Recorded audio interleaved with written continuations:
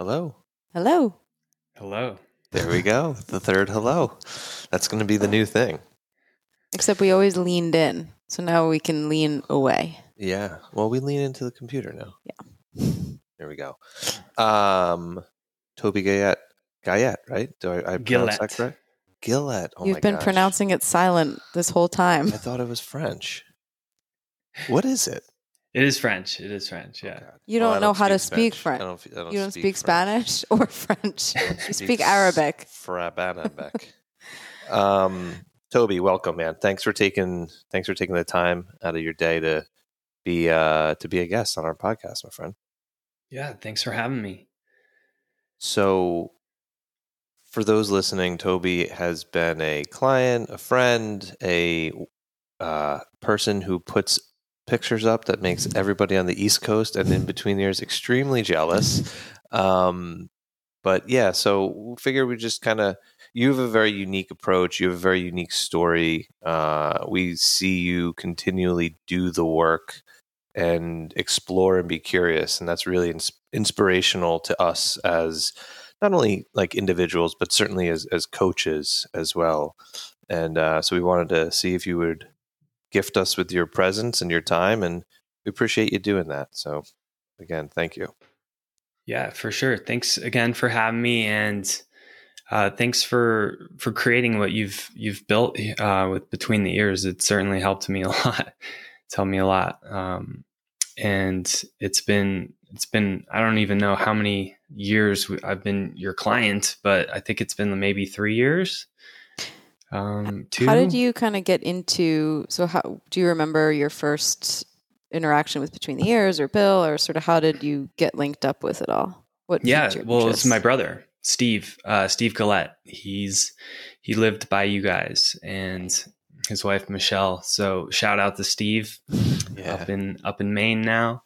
Mm-hmm. He introduced me to you guys. It was, I think he went to one of your events and came back from that, like just a different person in all the right ways. It helped him over some big hurdles that he was dealing with and trying to work through.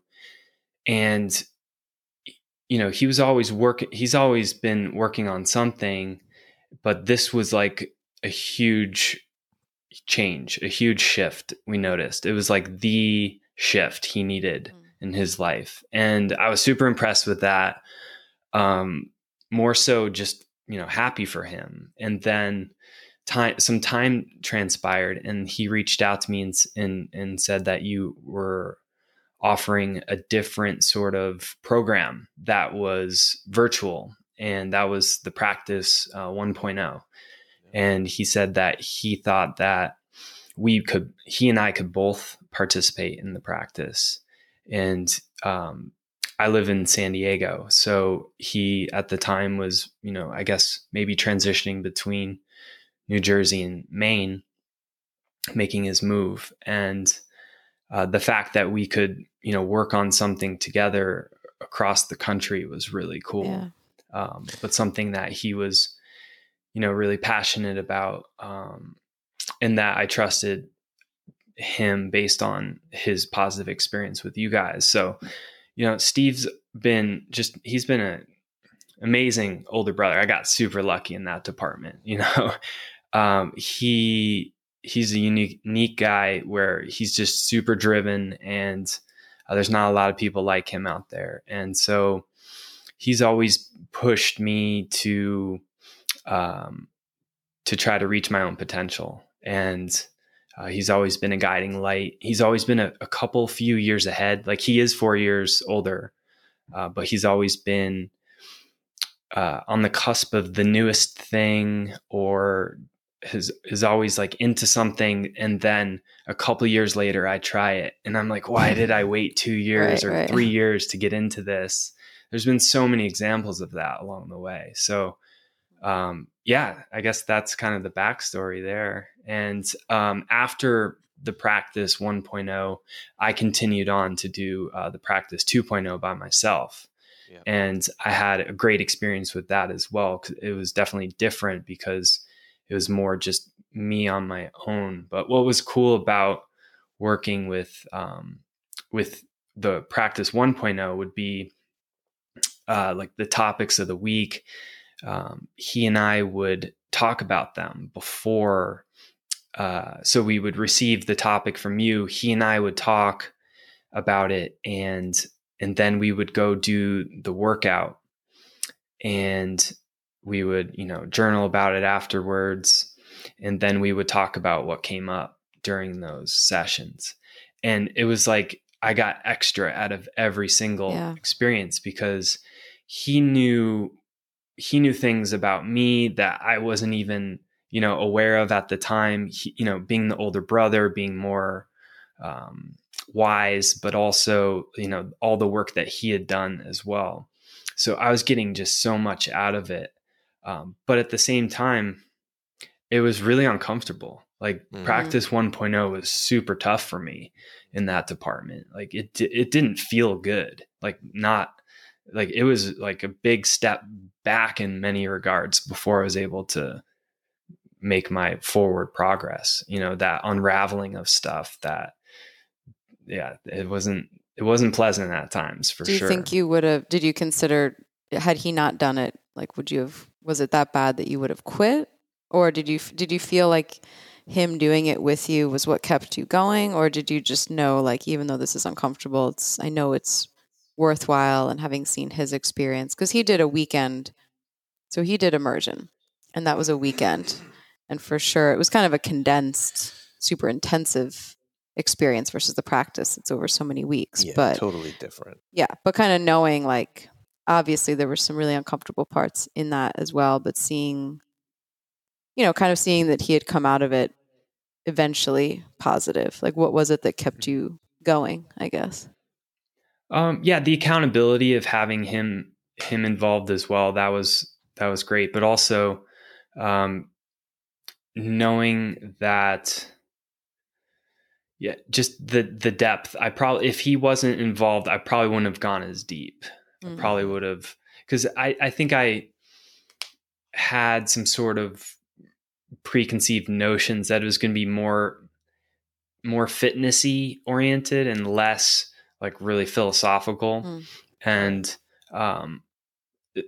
I needed the philosophical. I didn't really realize it at the time. I was just kind of excited about some new programming or something like that. And that's not what it was at all. So he being involved definitely kept me accountable and excited about each week, even though it was tough. It's cool to have that, like, safety and support and guidance from a wiser, older brother figure as you explore and do that. And that's the thing about the practice, that I really have a hard time figuring out where exactly this sort of goes, because the concepts, the depth to which we go is limited only to pretty much our willingness. But that's not necessarily saying if you're not going that deep, you are, intentionally unwilling. It's natural to hesitate going to some of those, I'll just say, like, those darker depths, because of the overall experience of maybe what either contributed there or what led to that. And it's not comfortable. So to have the connection piece from your brother on your journey is super cool.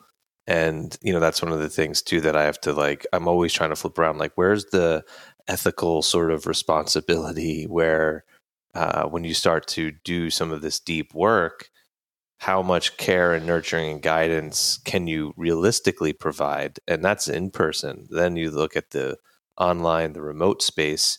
So it's an interesting thing to look at, but it's certainly one that, I appreciate your honesty with saying, like, hey, like, kind of like a la a detox. It was, you're doing something that you think is going to be good for you, and then all of a sudden it's working, but it doesn't feel maybe as if what you thought it would at the onset.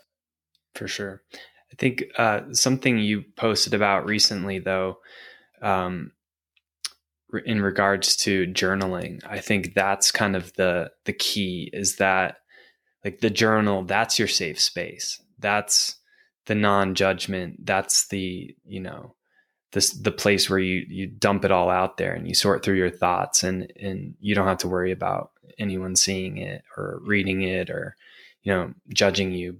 It's just, I don't know. I think I probably would have spent more time writing and less time talking about this stuff if I hadn't gone through 1.0, with Steve. Yeah. Were you journaling before Between the Ears, or what was your journal practice like prior to? Yeah. Let's see. It was, I got started with journaling with, the 5-minute journal. Mm-hmm. Are you familiar with that? Yeah. Yeah, totally. That's how I got the habit started a few years before that. And I bought the 5-minute journal, through Tim Ferriss and his, because I think the story is his 4-hour work week inspired someone to start that company. That's why he was promoting that particular, device. And then I found knockoff versions of it online that were just, the same format for $5 instead of $25. And I filled, a few of those as well over the years. So the idea was the same, but it was much, shorter of a format. But I think that's the point, is it was the same prompts, it was the same habit, it was the same, space that I carved out in my day for it, that kind of thing. But I never went as deep. I didn't, have that blank page or pages to just go for it. Yeah. So going deep, little transition here. You just completed David Goggins' 4x4x48 challenge. So you ran 4 miles every 4 hours for 48 hours 2 weeks ago? A week ago? The first weekend in March, right? Yeah, 2 weekends ago. Yeah. 2 weekends You ago. started at the 8 p.m. on the West Coast, or did everybody start at it? Yeah. Yeah. How deep did you go over those 48 hours? I think I would say the first night was more of a mental hurdle, because it was more of the unknown. I had a lot of built up anxiety towards night one. After night one, I had this sense of relief, about the entire challenge. Like you were. So just to back up a little bit, is this you've done a lot of, this isn't your first endurance type endeavor. I mean, no, this isn't. Yeah, I've done a bunch. I didn't have a ton of, recent run mileage built up. Okay. But I have a decade's worth, if that makes sense. Yeah. So was your anxiety, obviously, you're not going to not be able to complete 4 miles. What was the anxiety? I'm curious, because I'm the quintessential anxiety, before anything, doesn't matter if I can do it or not, or just what was that coming from? It's a good question. Because like you said, yeah, it wasn't necessarily the physical. I don't think the physical ever, it was more of the mental hurdle of, setting, I'm not a person who works out at night. I'm usually a morning person. So I was fine with, getting up at 3:45 for the 4 a.m. run on Saturday morning. But it was more am I going to be able to sleep after running from 8 to almost 9 p.m. and then setting an alarm to get up at 11:45 to run at midnight and be able to get back asleep. And it was really just, I was approaching it in a way that I wanted to get those opportunities to sleep. I didn't want to just go 2 days without sleeping. Yeah. And a lot of that comes down to just me being a family man. I wanted to be around and present for my family during the day, on the weekend. I didn't want this to be all about me. I wanted it to be just something I was doing, and that could get woven into the fabric of the weekend. And so I wanted to like downplay its effects on me, so I could be present for the fam the whole weekend and still pull this off.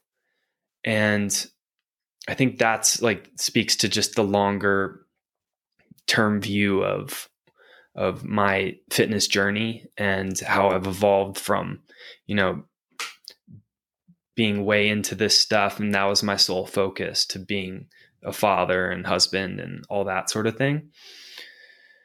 And so I wanted to get the sleep.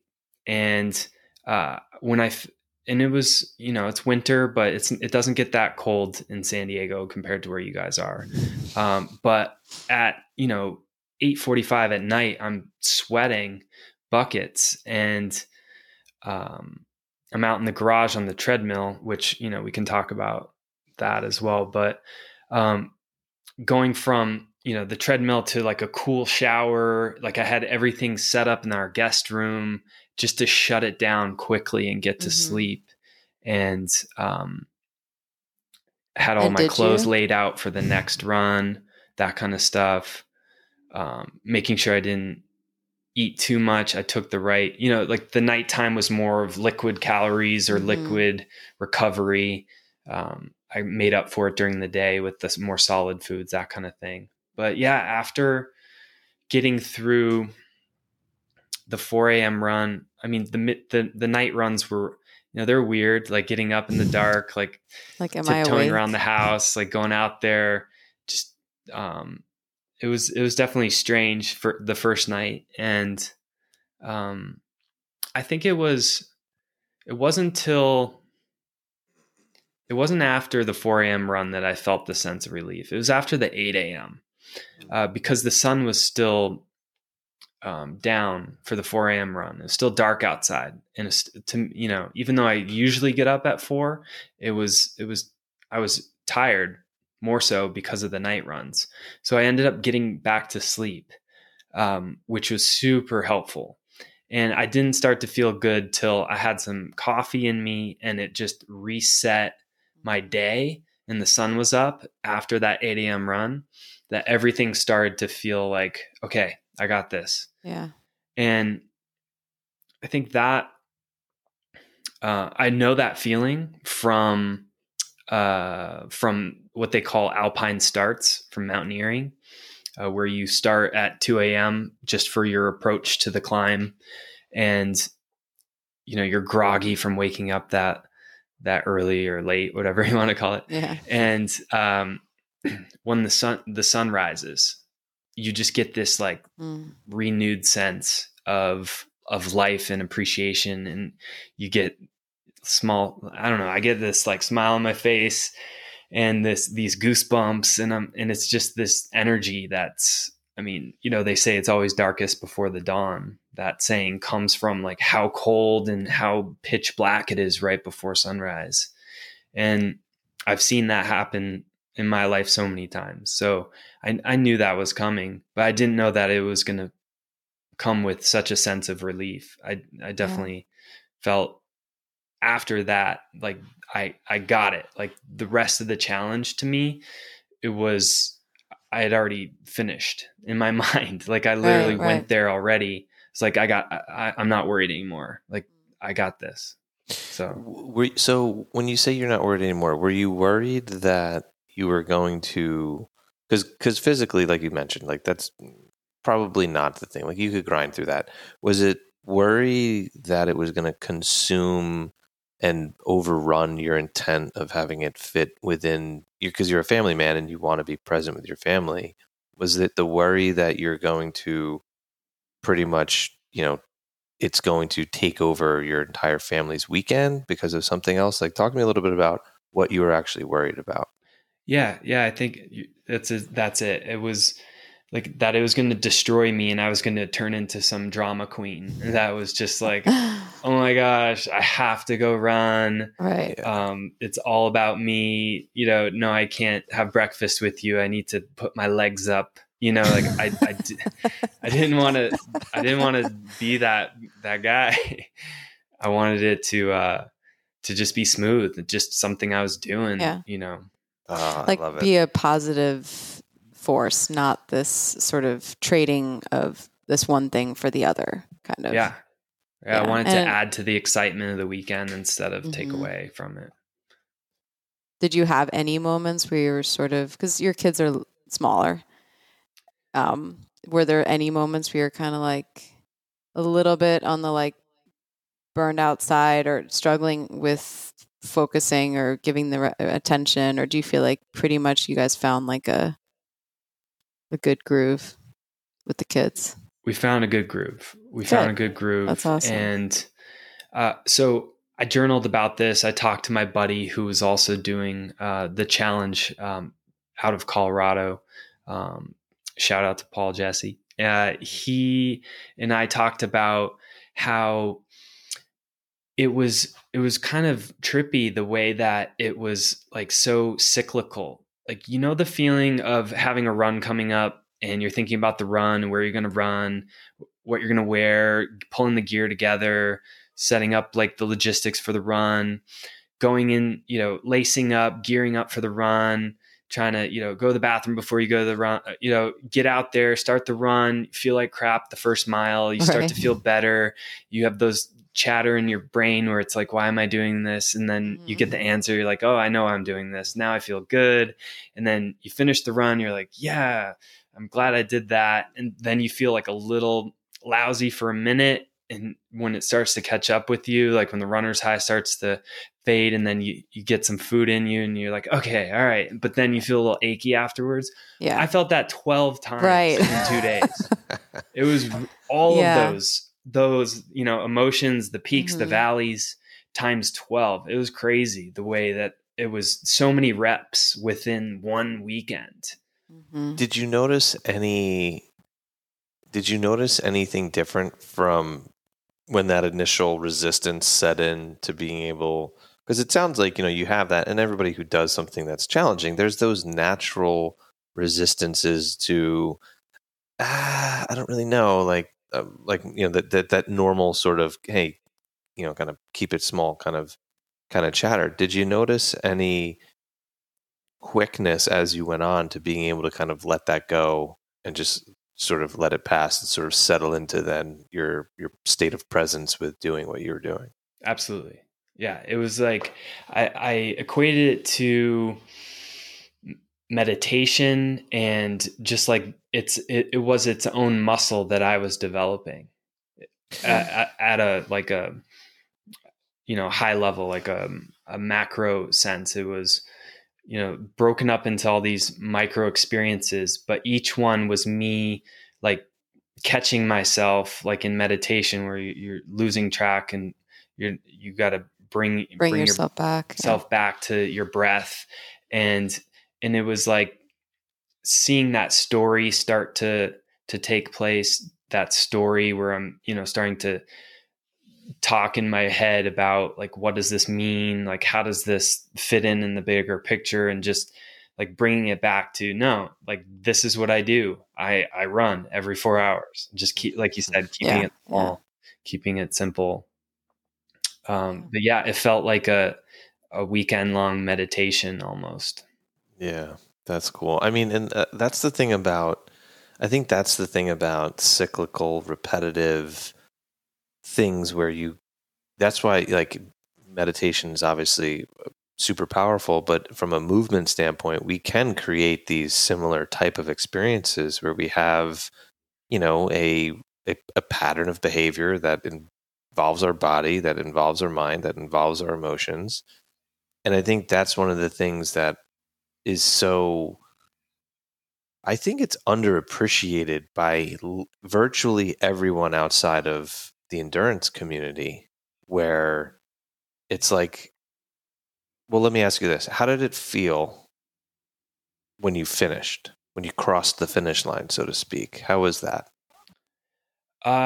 So I didn't have any physical issues until mile 41.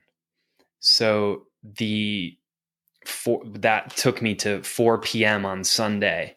I was feeling physically fine from the whole thing. I had some aches and pains in my like hips and lower back that came and went, and they were gone. And then I got this this flare up in my right calf at mile 41. So I just started my second to last run. And that's when it hit me that I was like, oh wow, like I this isn't just like in the bag. Like this is going to be quite the finish. And that's where I had to go and have that conversation with myself right away, which was, okay, like, is this an injury, or is this just in something that's, uncomfortable? Is there a way to work through this? Can I, going down that entire diagnostics list, right? And from my experience from ultra running, like I've developed this like dashboard in my brain with all like the podcast switch device that you have in front of you. Like those are like the different levels that I see with like, salt, sugar, carbs, fat, like all that stuff. I can see that readout in my brain. And so I'm like mitigating risk at this point, saying, if I keep going, am I going to permanently injure myself? Right. If I keep going, am I going to throw off the goals that I have for the rest of the year? And, I've had these conversations a lot because I've pushed myself to absolute physical limits and beyond. And I have done damage that's lasted months or years for pushing that hard. And my intent going into this was to not do that, to learn from my past and be wise about this. So I really struggled in that second to last run and with those conversations. And so I dropped the speed down. And this was, part of my whole approach was to be on the treadmill and be in the house the whole time and not have to drive to go run. We live in like a crazy hilly neighborhood, so I would have to, drive a few miles away to find somewhere that was consistently flat. So I was on the treadmill. I could monitor my speed, and I dropped it down to a walking pace, and the pain went away. And I was like, all right. And I went up a couple clicks on the speed, and I found that threshold for where it wasn't hurting. And I just started chipping away at the miles, and it was taking way longer than my past runs, and that was playing with my head a lot. Yeah. Saying, my average pace for the whole experience is now dropping, and, that kind of thing. And getting texts from my buddy, Paul and Austin, who they had just finished. And, I was like, I still had a couple miles left. That was playing with my brain as well. I was just, not in a good spot at that point. And then I was able to, the pain went away, and I clicked back up the miles, and I ran for not as fast as I was before, but I found that speed that I could cruise. And, at that point is like maybe 5.5 miles an hour, which is like a 12 or 12.5 minute mile or something like that.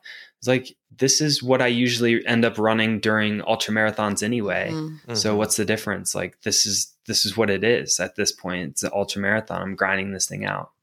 How much, like, going into it though, the data, like how much did that matter to you? Or what's your relationship, I guess, like with data, the numbers, the times, like in your experience with fitness, I guess? Typically when it comes to data, I don't obsess over it. When it comes to like my performance, I usually try to track just like time on feet and elevation gain and mileage, and that's it. Like, that's all that I really care about, because I know, like, the terrain differs so much when you're out there. Like it all averages out to me to like, I usually end up averaging, like, at the end of the day, 5 miles an hour. Like, that's just what we end up covering. Yeah. It's like 14 something minute mile. I always joke about that. Like, when I tell my wife how long I'm going to be gone, I'm just like, well, it's we're doing 20 miles. So 5 miles an hour, right. Plus driving. Yeah, well, because to complete my thought from before, the repetitive, cyclical, giving yourself like every interval. So that was like, let's just say your 11th round. You got to a place where you're able to really have that internal dialogue, bring up that dashboard, be honest with yourself, explore, from a, like you said, like, is this an injury or is this an inconvenience?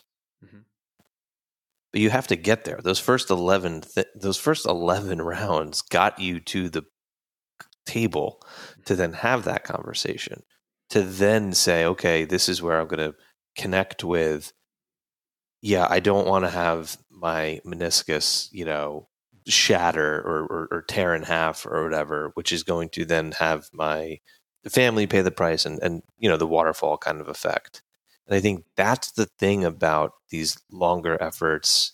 And it's, I'm speaking to the choir master essentially here, but that's something that's so underappreciated, I think, when it comes to maybe more, traditional functional fitness, higher intensity training, where the focus is, let me finish this as fast as I can. Let me get from start to the finish line.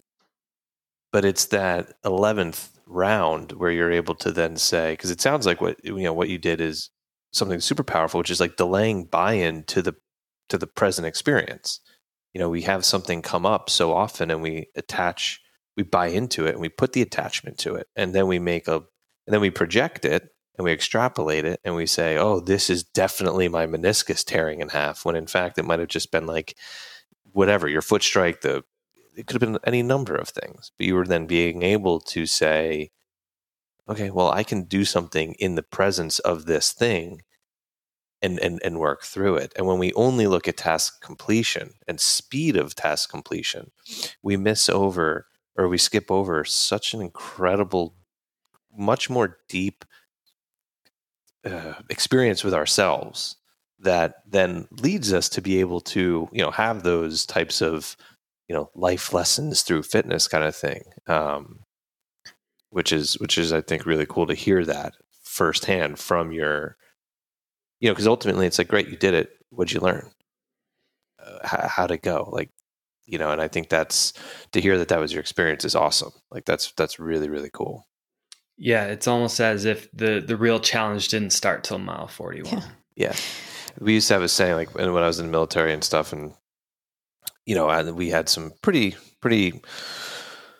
long endurance stuff. The military loves endurance stuff. You're having long range movements overnight, this and that. But it was always that moment. I had a thing where it was like, when there was that significant adversity and challenge, and just really like the point of, frankly, why you go in and do hard things. And it's like, well, now I'm here. Everything I did beforehand got me to this exact moment right now. And now I'm here. And in that opportunity, in that window, now it's a question of, who am I going to be? How am I going to be? And it's like a partnering with that experience that I love that about. I love that about endurance. I love that about longer efforts. But it's kind of funny because you don't go into it like, oh, when's the moment going to come? I mean, I had that with my half Ironman, and, in many ways you think like, well, I hope it goes great. I mean, but then when things were really uncomfortable and painful, I'm glad I had that opportunity, because it was that, I mean, and we had talked about it before, but it was sort of like, okay, was my goal to get through this completely unscathed and just be like, well, that was good? Like, of course not. Then it would have felt sort of like, well, what was I missing? I kind of missed something. Mm-hmm. I remember having a conversation with Chris Hinshaw, who's, the aerobic capacity and the coach for the CrossFit athletes in their endurance endeavors. And he had said at one point to me that, that was the one thing that a lot of the games athletes, they never went long enough to get that. Like they didn't ever get that experience, not just from physical, but just that mental side of like being in it for so long. I mean, that's why so many between the ears, not culminating events, but like bigger things. They're long. They are long. Yeah. Like 999 the bike or whatever other sort of things we've done. Steve can attest to some of that. Other people have done events. But even the shorter things, like there's a couple, not to, in the practice where there's this, I was thinking of like the cyclicalness of like, I'm still doing this. And it might not be a 5-hour thing, but there's that cyclical nature where there's a tendency for the mind to get kind of overwhelmed a little bit. Like, oh my gosh, I have this much or whatever. And you just sort of have to like, and that's obviously one of the benefits and the values of it, but just bringing yourself back to the current state. So I guess you can do that with, to your point, like there's a lot of opportunity for that in movements we do, in anything we're doing, really. Doesn't just have to be a 24-hour endurance event. That reminds me of Current +1. Yes. Mm-hmm. Yep. Exactly. And that's what I think. And I can't. So Toby, you sent me that. You sent me that screenshot from that thing that you have. I'm speaking in code because someone's birthday is coming up, and they don't know what it is. Kay's birthday is coming up. We should just edit. We'll edit this part out. There's something you have apparently that Bill. But there was, and it's from the magazine or thing or the book of the nonprofit thing. Yeah. Yes. Yeah. And so I think that's like the duality of that as well. There is that understanding, and when you sent that to me, I was like, yes, I love it, because there is that. You think of like who, like connecting to yourself and discovering yourself, and there's different ways of doing it. There's that sort of this is me inside out mass sort of expression of, we'll say, crazy hard sprints on the bike or sled push or like just run up a hill or whatever those types of things are, 1 rep max type thing.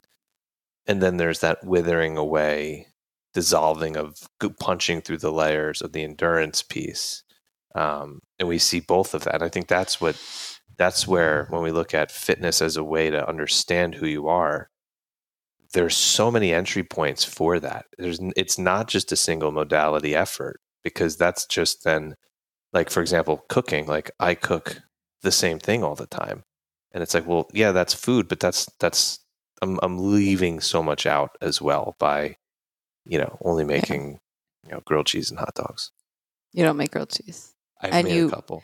You can't even make pasta. Bill actually put the pasta in the water before he boiled it, and he turns to Marcus, our 16-year-old, and I. Seriously, he's like, "This is right?" And Marcus is like, "Please just get out of the kitchen."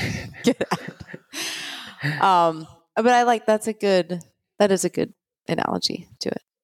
There's this old special forces adage where there's a board of wood and there's a bunch of nails in it, and the mission is to remove the nails from the board. And conventional sort of thinking, conventional warfare thinking is, okay, you get a cat's claw or you get a pry bar, you whatever, and you fucking dig that thing into the board, you find the head of the nail and you pry that son of a bitch out. And that takes a lot of effort, it's kinetic, it's this and that. And then there's sort of the unconventional warfare element, which is, there's a bunch of nails in the board. What are we going to do to rot the board?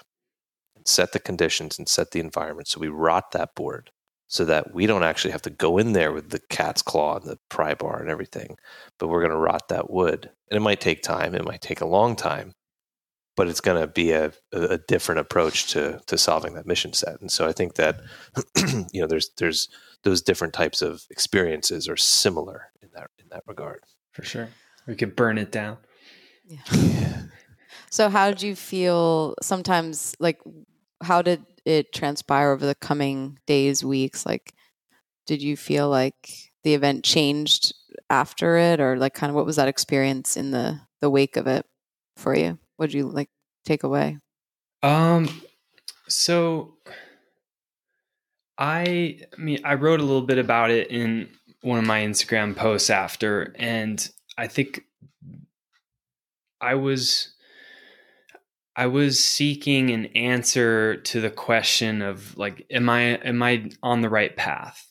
And meaning, have I organized my life in a way that makes me capable of handling a challenge like that? And I wanted to see, when my breaking point might be, and like I said earlier, I don't have that much like consistent running mileage right now. And so this was more of like a mental test to me than a physical one. But I got answers, I think, across the charts with the physical and the mental. And, I think it just kind of goes back to my, like, how am I balancing my ambitions with my abilities? And am I being honest about it? And because I've had a lot of experience in the past of visions of grandeur and planning out all this stuff, but not doing enough work physically to make it possible, and then struggling during and not enjoying it and questioning the whole purpose of it all. And I'm always trying to, I think, fill in the lack of ability to meet my ambitions. I feel like my ambitions are always way higher than my ability level. And so what has helped me working with you guys is living from my values and not for the results. And so I'm able to live on a daily basis the way that makes sense for someone who has big dreams like that I'm making them achievable by my daily habits and my actions to get me there. And so I think that's just been the fundamental shift. So I got my answer that, yeah, I'm on the right track. If I had more weekly mileage, I would have breezed through that thing. But yeah, I have developed a lot of tools in my mental toolkit to the point that now I just need to focus them on my daily physical preparedness, because I have enough tools now to be dangerous. I think I almost always have mentally, but I continue to develop them, and I need to use them, to get me out into the garage gym and do the work on a daily basis, not to, dream up the next giant mountain or event I want to try to take on. I think that was the biggest takeaway for me. So it sounds like this 48-hour mega, because that's a mega event. It's 2 days, and one of the kernels of value is having that be the catalyst and the excuse to have something that's going to fully occupy, even though you did a great job balancing being present with your family, but that's a full commitment. Learning from that and then saying, great, I'm going to extract what goes into being able to do that and really channel it towards next Wednesday, where it's a nondescript, just like the normalcy. And it's not an event. Yeah, into your practice, into your movement practice, into your where movement and fitness and everything kind of fits into, giving an opportunity for these mental tools that you're sharpening and upgrading, and then getting like top of the line tools too. Like, you're graduating from the Fisher Price little things to like DeWalt, like full on, grade. That I think there's so much wisdom in that. And I think there's so much that's real. Like there's so much reality in that, where it's not like the picture or the medal or the finish line draping of the blanket, kind of epicness, but the the consistency, I don't mean to downplay it by the normalcy, but truly how something that's a mega thing like this fits into the normalcy of your everyday. I think that's phenomenal. I think it gets overlooked. I think it's not, well, one, it might be because people don't have the tools, and two, like it just like life takes over. But you think of how many people do events and then it just fizzles. Like they really don't carry that through. 1 week later, it's sort of like it's over. Whether, regardless of how well they did, how not well, like whatever that experience was, to even like capture it. And that thought of like, well, what are you going to learn? When I started training for that half Ironman, I didn't really think about it. And like Bill definitely challenged me with that question, like very early on. I was like, what am I looking for? And so both on the front end and on the back end, not just during it, like really making the most out of what you can extract from it. That's awesome. Yeah. Your brother, Steve, is doing a phenomenal job of that as well.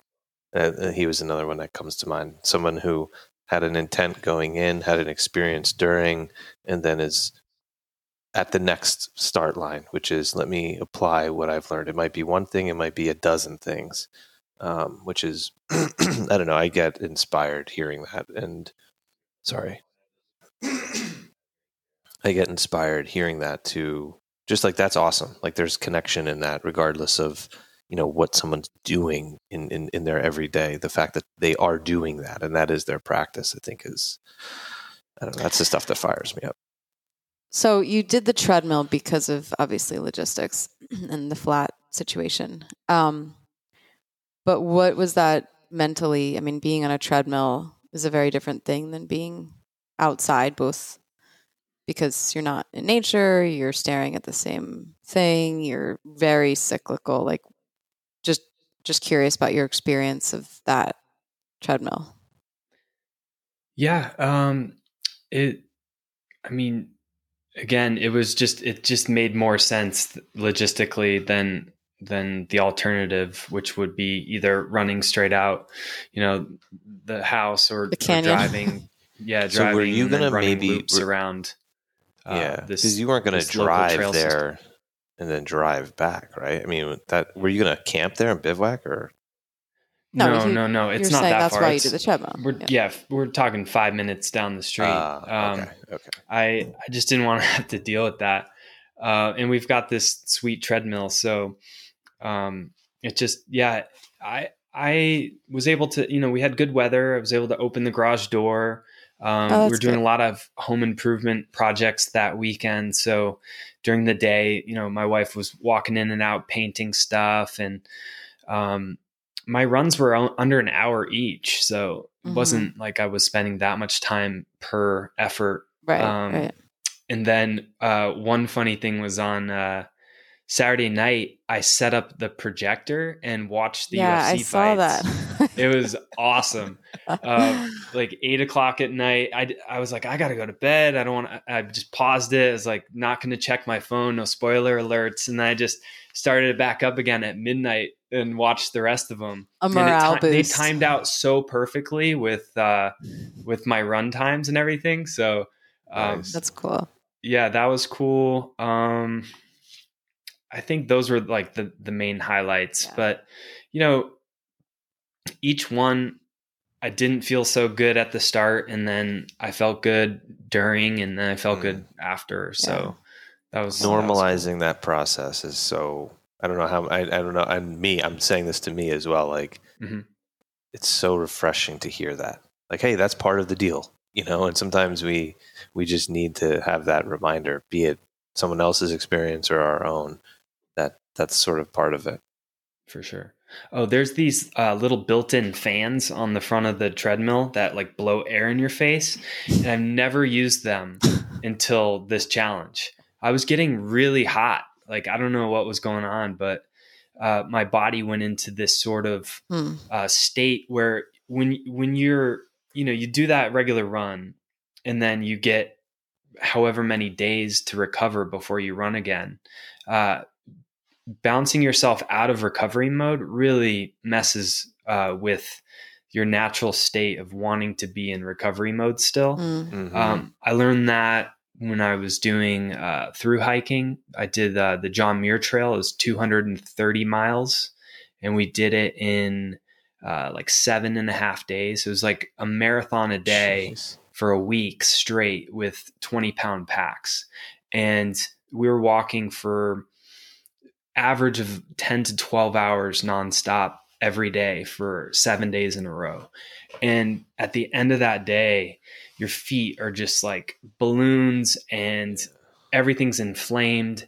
And all you want to do is stay off your feet for like the rest of your life. Oh my God. But you get up before the sun rises, and like I got up, half hour before the rest of the guys and was like taping my feet up, getting my feet ready because it was taking me extra time. And we would start walking before the sunrise and eat our breakfast while we're walking. And just like tricking your mind and your body out of recovery mode is it really messes with you. But it's also, like we said, it's also kind of like a muscle. Like if you can do that more often and get used to it, I think there's something there for sure. But I think that's why my body temperature was like so high. That whole time I was just like cooking, like my metabolism was firing like crazy. I did a really good job on electrolytes. I got some of that Element stuff that's kind of being advertised all over the place this year. That was really easy to drink. And I had one of those almost after every single run. So I was definitely keeping up on that stuff. I mean, and you have a lot of experience with the fueling, so that was probably pretty big. I think that's where a lot of people who are more amateur at it, the 4 miles is achievable for the average person, but you don't realize how that starts. Like anybody can get through maybe the first night, and then how you recover or how day 3 looks and how the week after looks is so important as far as the fueling goes. So that probably helped you feel good on Monday, I suppose. No, that's a good call. Yeah, the fueling strategy is huge. I guess if I had to dumb it down, I would say like liquid calories before and bigger stuff after. And then more during the day and less at night. Yeah. So your body can just rest and sleep at night. Right. You're not digesting. So you're not messing with that. Yeah. So you're someone who is experienced, ambitious, driven, always, maybe not always, but it's common for you to have like, okay, what's the next target? So what's next for you? So right now, so I've been chipping away at a goal that began back in 2007. So I'm going on year 14 of working towards climbing all of the highest peaks in California. So there's 15 peaks in California that are above 14,000 feet. And over the course of the last 14 years, I've climbed 13 of them. So I have 2 left. And I've pulled a date in June for the next 14er in the Sierra Nevada. And I'm laser focused on preparing my body at this point for a single day ascent. 20 miles, 7,000 feet of gain, and day packs. So plus some climbing gear. So we're looking at probably 20-pound packs. And my buddy Paul, who also did the challenge out of Colorado, he's going to be out for it. So the 2 of us are going to team up and leave at midnight on Saturday morning and go for as long as it takes in the single push from the trailhead that's around 7,000 feet up to 14 and back in one day. Wow. What's the split in your mind as far as ascent versus descent?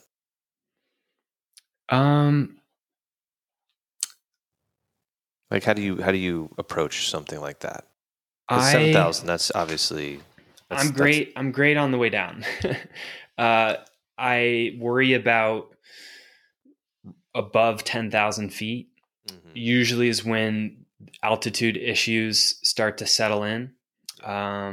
So right around like the 11,000 mark is probably when I'll get a little, in the past, not every time, but I guess more times than not, start to feel a little nauseous because of the altitude.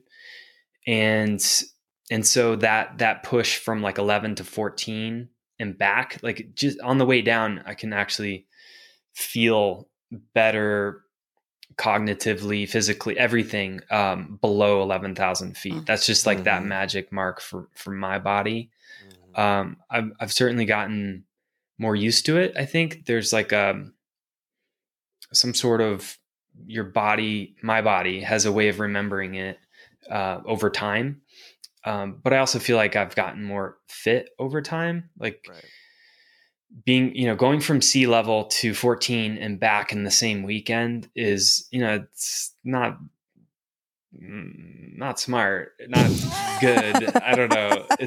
You have to make up for it with like being extra fit. That's my whole thing. Right. And I feel like the functional fitness, high intensity interval training, that kind of work gets me more ready for it. It compensates for not getting up to altitude that often in the meantime. Like I'll try to get up to altitude above 5,000, above 6,000 a couple times before, and then maybe like my key training session to get above 10,000 in the workup towards the trip. So that 11 to 14, like that's the zone that worries me. But once I get under 11, start to feel good. I've got good quads for the downhill. So I'm usually in good shape at the end of these things. So it's all about the ascent at this point, like just wrapping my head around that. But also this one has some technical climbing at the very top. So being in a place where, you haven't let it all go just to get there. I mean, that's what mountaineering teaches you, is like, you got to get down safely. Getting to the top is halfway. That, making smart, intelligent, safe decisions at that height as well. Because there's this, sunk cost fallacy that can get you into trouble at that point where you think, I've come this far, might as well keep going, or I need to keep going. That's a skill that gets developed over the years if you're lucky enough to survive that long. So I don't know. I think it's all about, at this point, being super fit so that none of those issues come up when you get up there. That's kind of the approach. Yeah, it's funny, I think that's what's so cool about what you do and why we love your pursuits and your endeavors, because fitness, your pursuit and commitment to a fitness practice is to allow you to do the things that give you joy and connection and socialization, and with others, with yourself, with nature, with all of these things.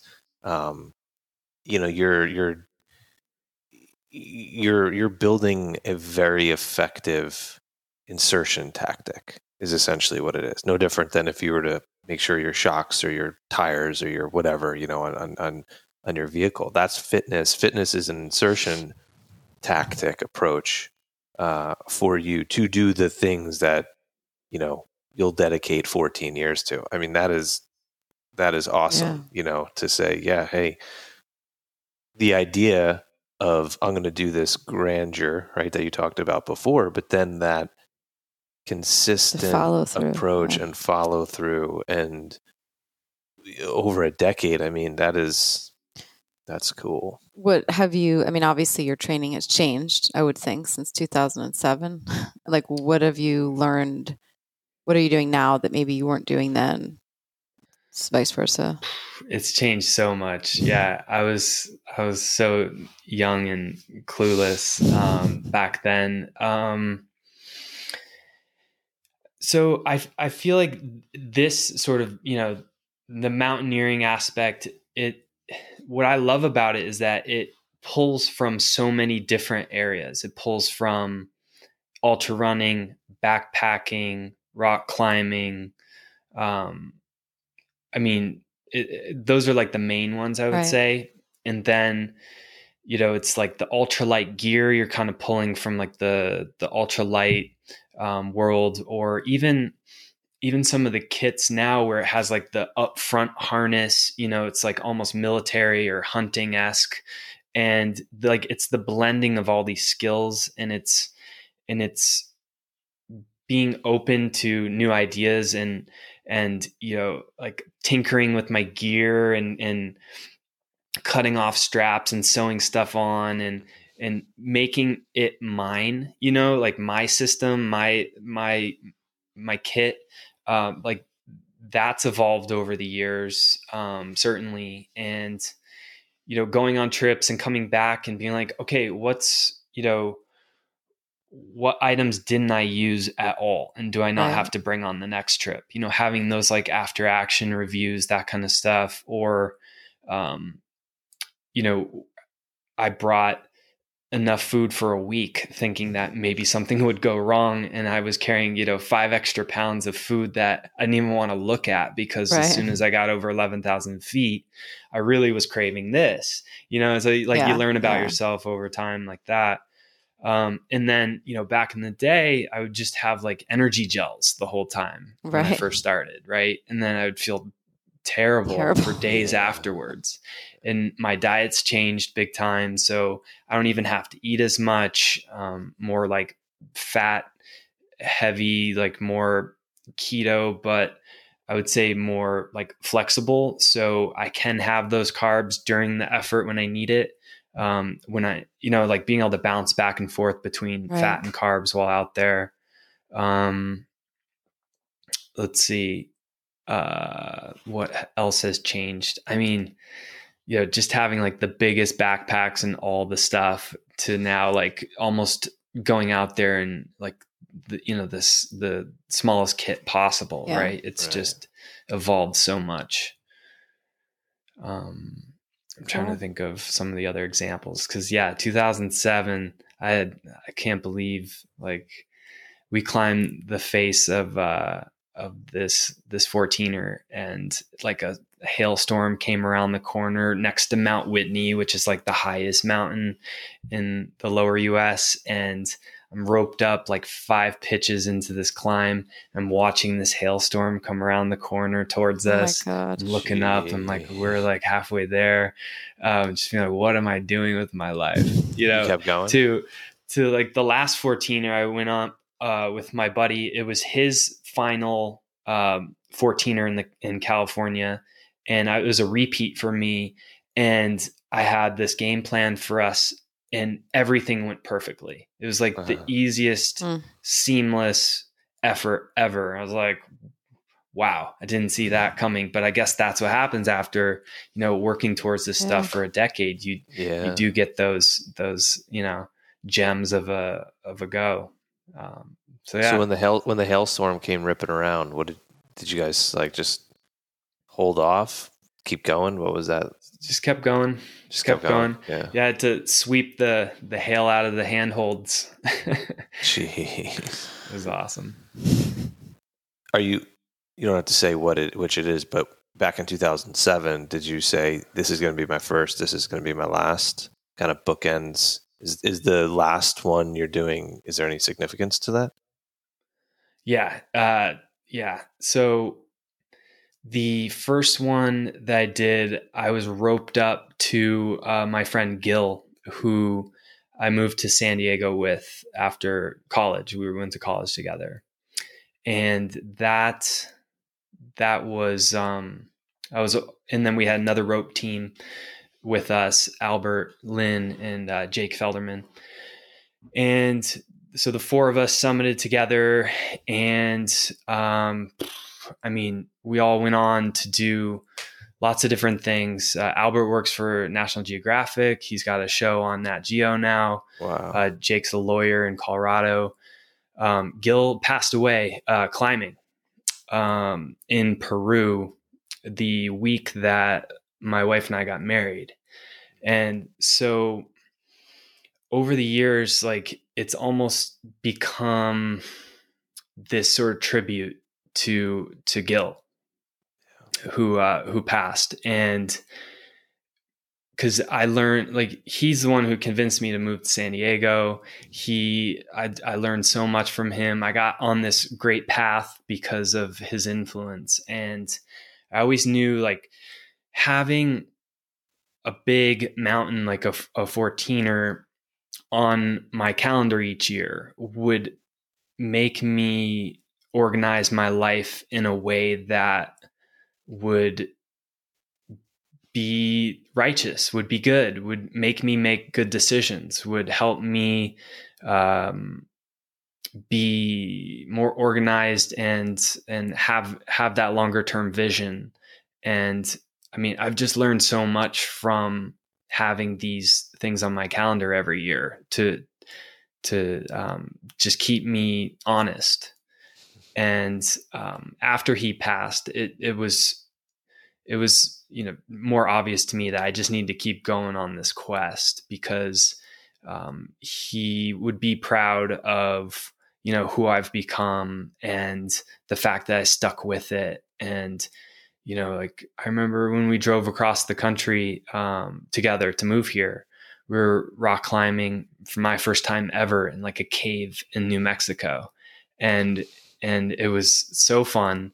And right when we moved to town, we got memberships at the local climbing gym and got started, and he took it and ran with it and got super good at climbing. And I was struggling just to get to the base of the climb because I was out of shape. And so I started running, and that's what got me into running. And I started to love running more than I liked climbing. I felt like the traditional regular rock climbing was just a little boring for me. It wasn't like action packed enough. Mm-hmm. And I felt great after I would run. So that's took me down that path, and he went down the climbing path. So it's cool how I've been able to kind of take from each area, bring it back, but keep this, longer term vision. And I've kept, Mount Shasta as the last one because when we were roommates one night, we were in our kitchen, and he reached into the fridge and pulled out a Shasta Cola. I've never told this story like in this capacity, but he pulled out a Shasta Cola and he looked at me and he looked at the Shasta Cola and he goes, "Dude, let's climb Mount Shasta this weekend." And I was like, "Yeah, let's do it." And it's like on the other end of California, right? It's like on the border, and we're on the southern border. And he goes, "Let's call REI." And I was like, "All right, that's a great idea." So we called up REI and we were like, "We want to climb Mount Shasta this weekend." And they're like, "You need to talk to Eric." And we're like, all right. And Eric gets on the phone. We're like, "Eric, we want to climb Mount Shasta this weekend." He's like, "Do you guys have any mountaineering experience?" We're like, "No." He's like, "Do you have any glacial navigation experience?" We're like, "No." And he's like, he goes, "Well, how about you start with San Gorgonio Peak this weekend?" And we're like, "Okay." And ended up being like the highest mountain in Southern California. And we went and had an amazing experience on that. And that completely launched everything. I mean, I ended up becoming friends with Eric at REI. We did. Oh my God. He's like an incredible ultra runner in Colorado. He's done the Nolan's 14 route, which is insane in its own right.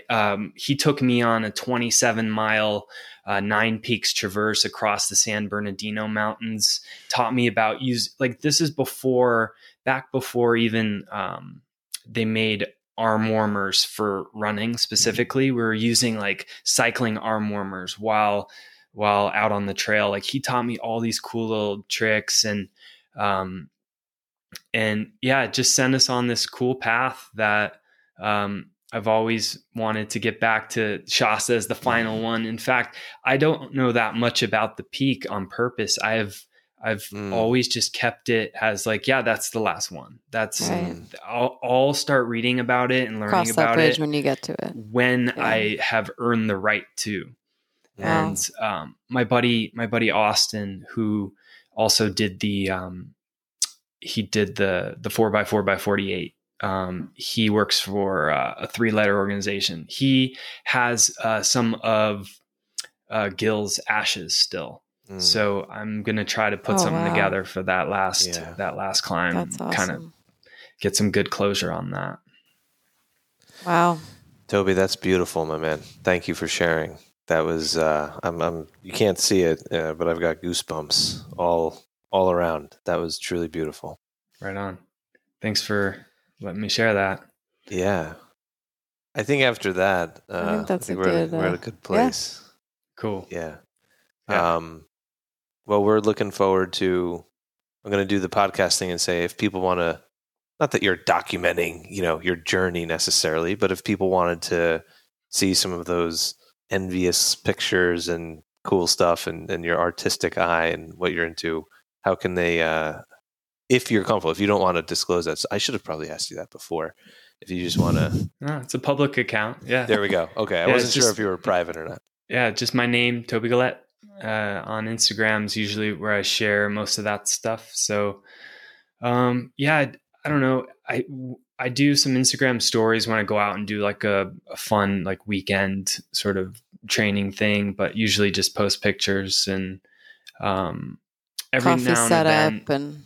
Yeah. I'm always every like, now and again, I'll go so deep good on some of my captions, but I usually just keep it kind of fun. Just, posting what I see and try to do good balance of family, fitness, and just cool photos and stuff that I see. Yeah.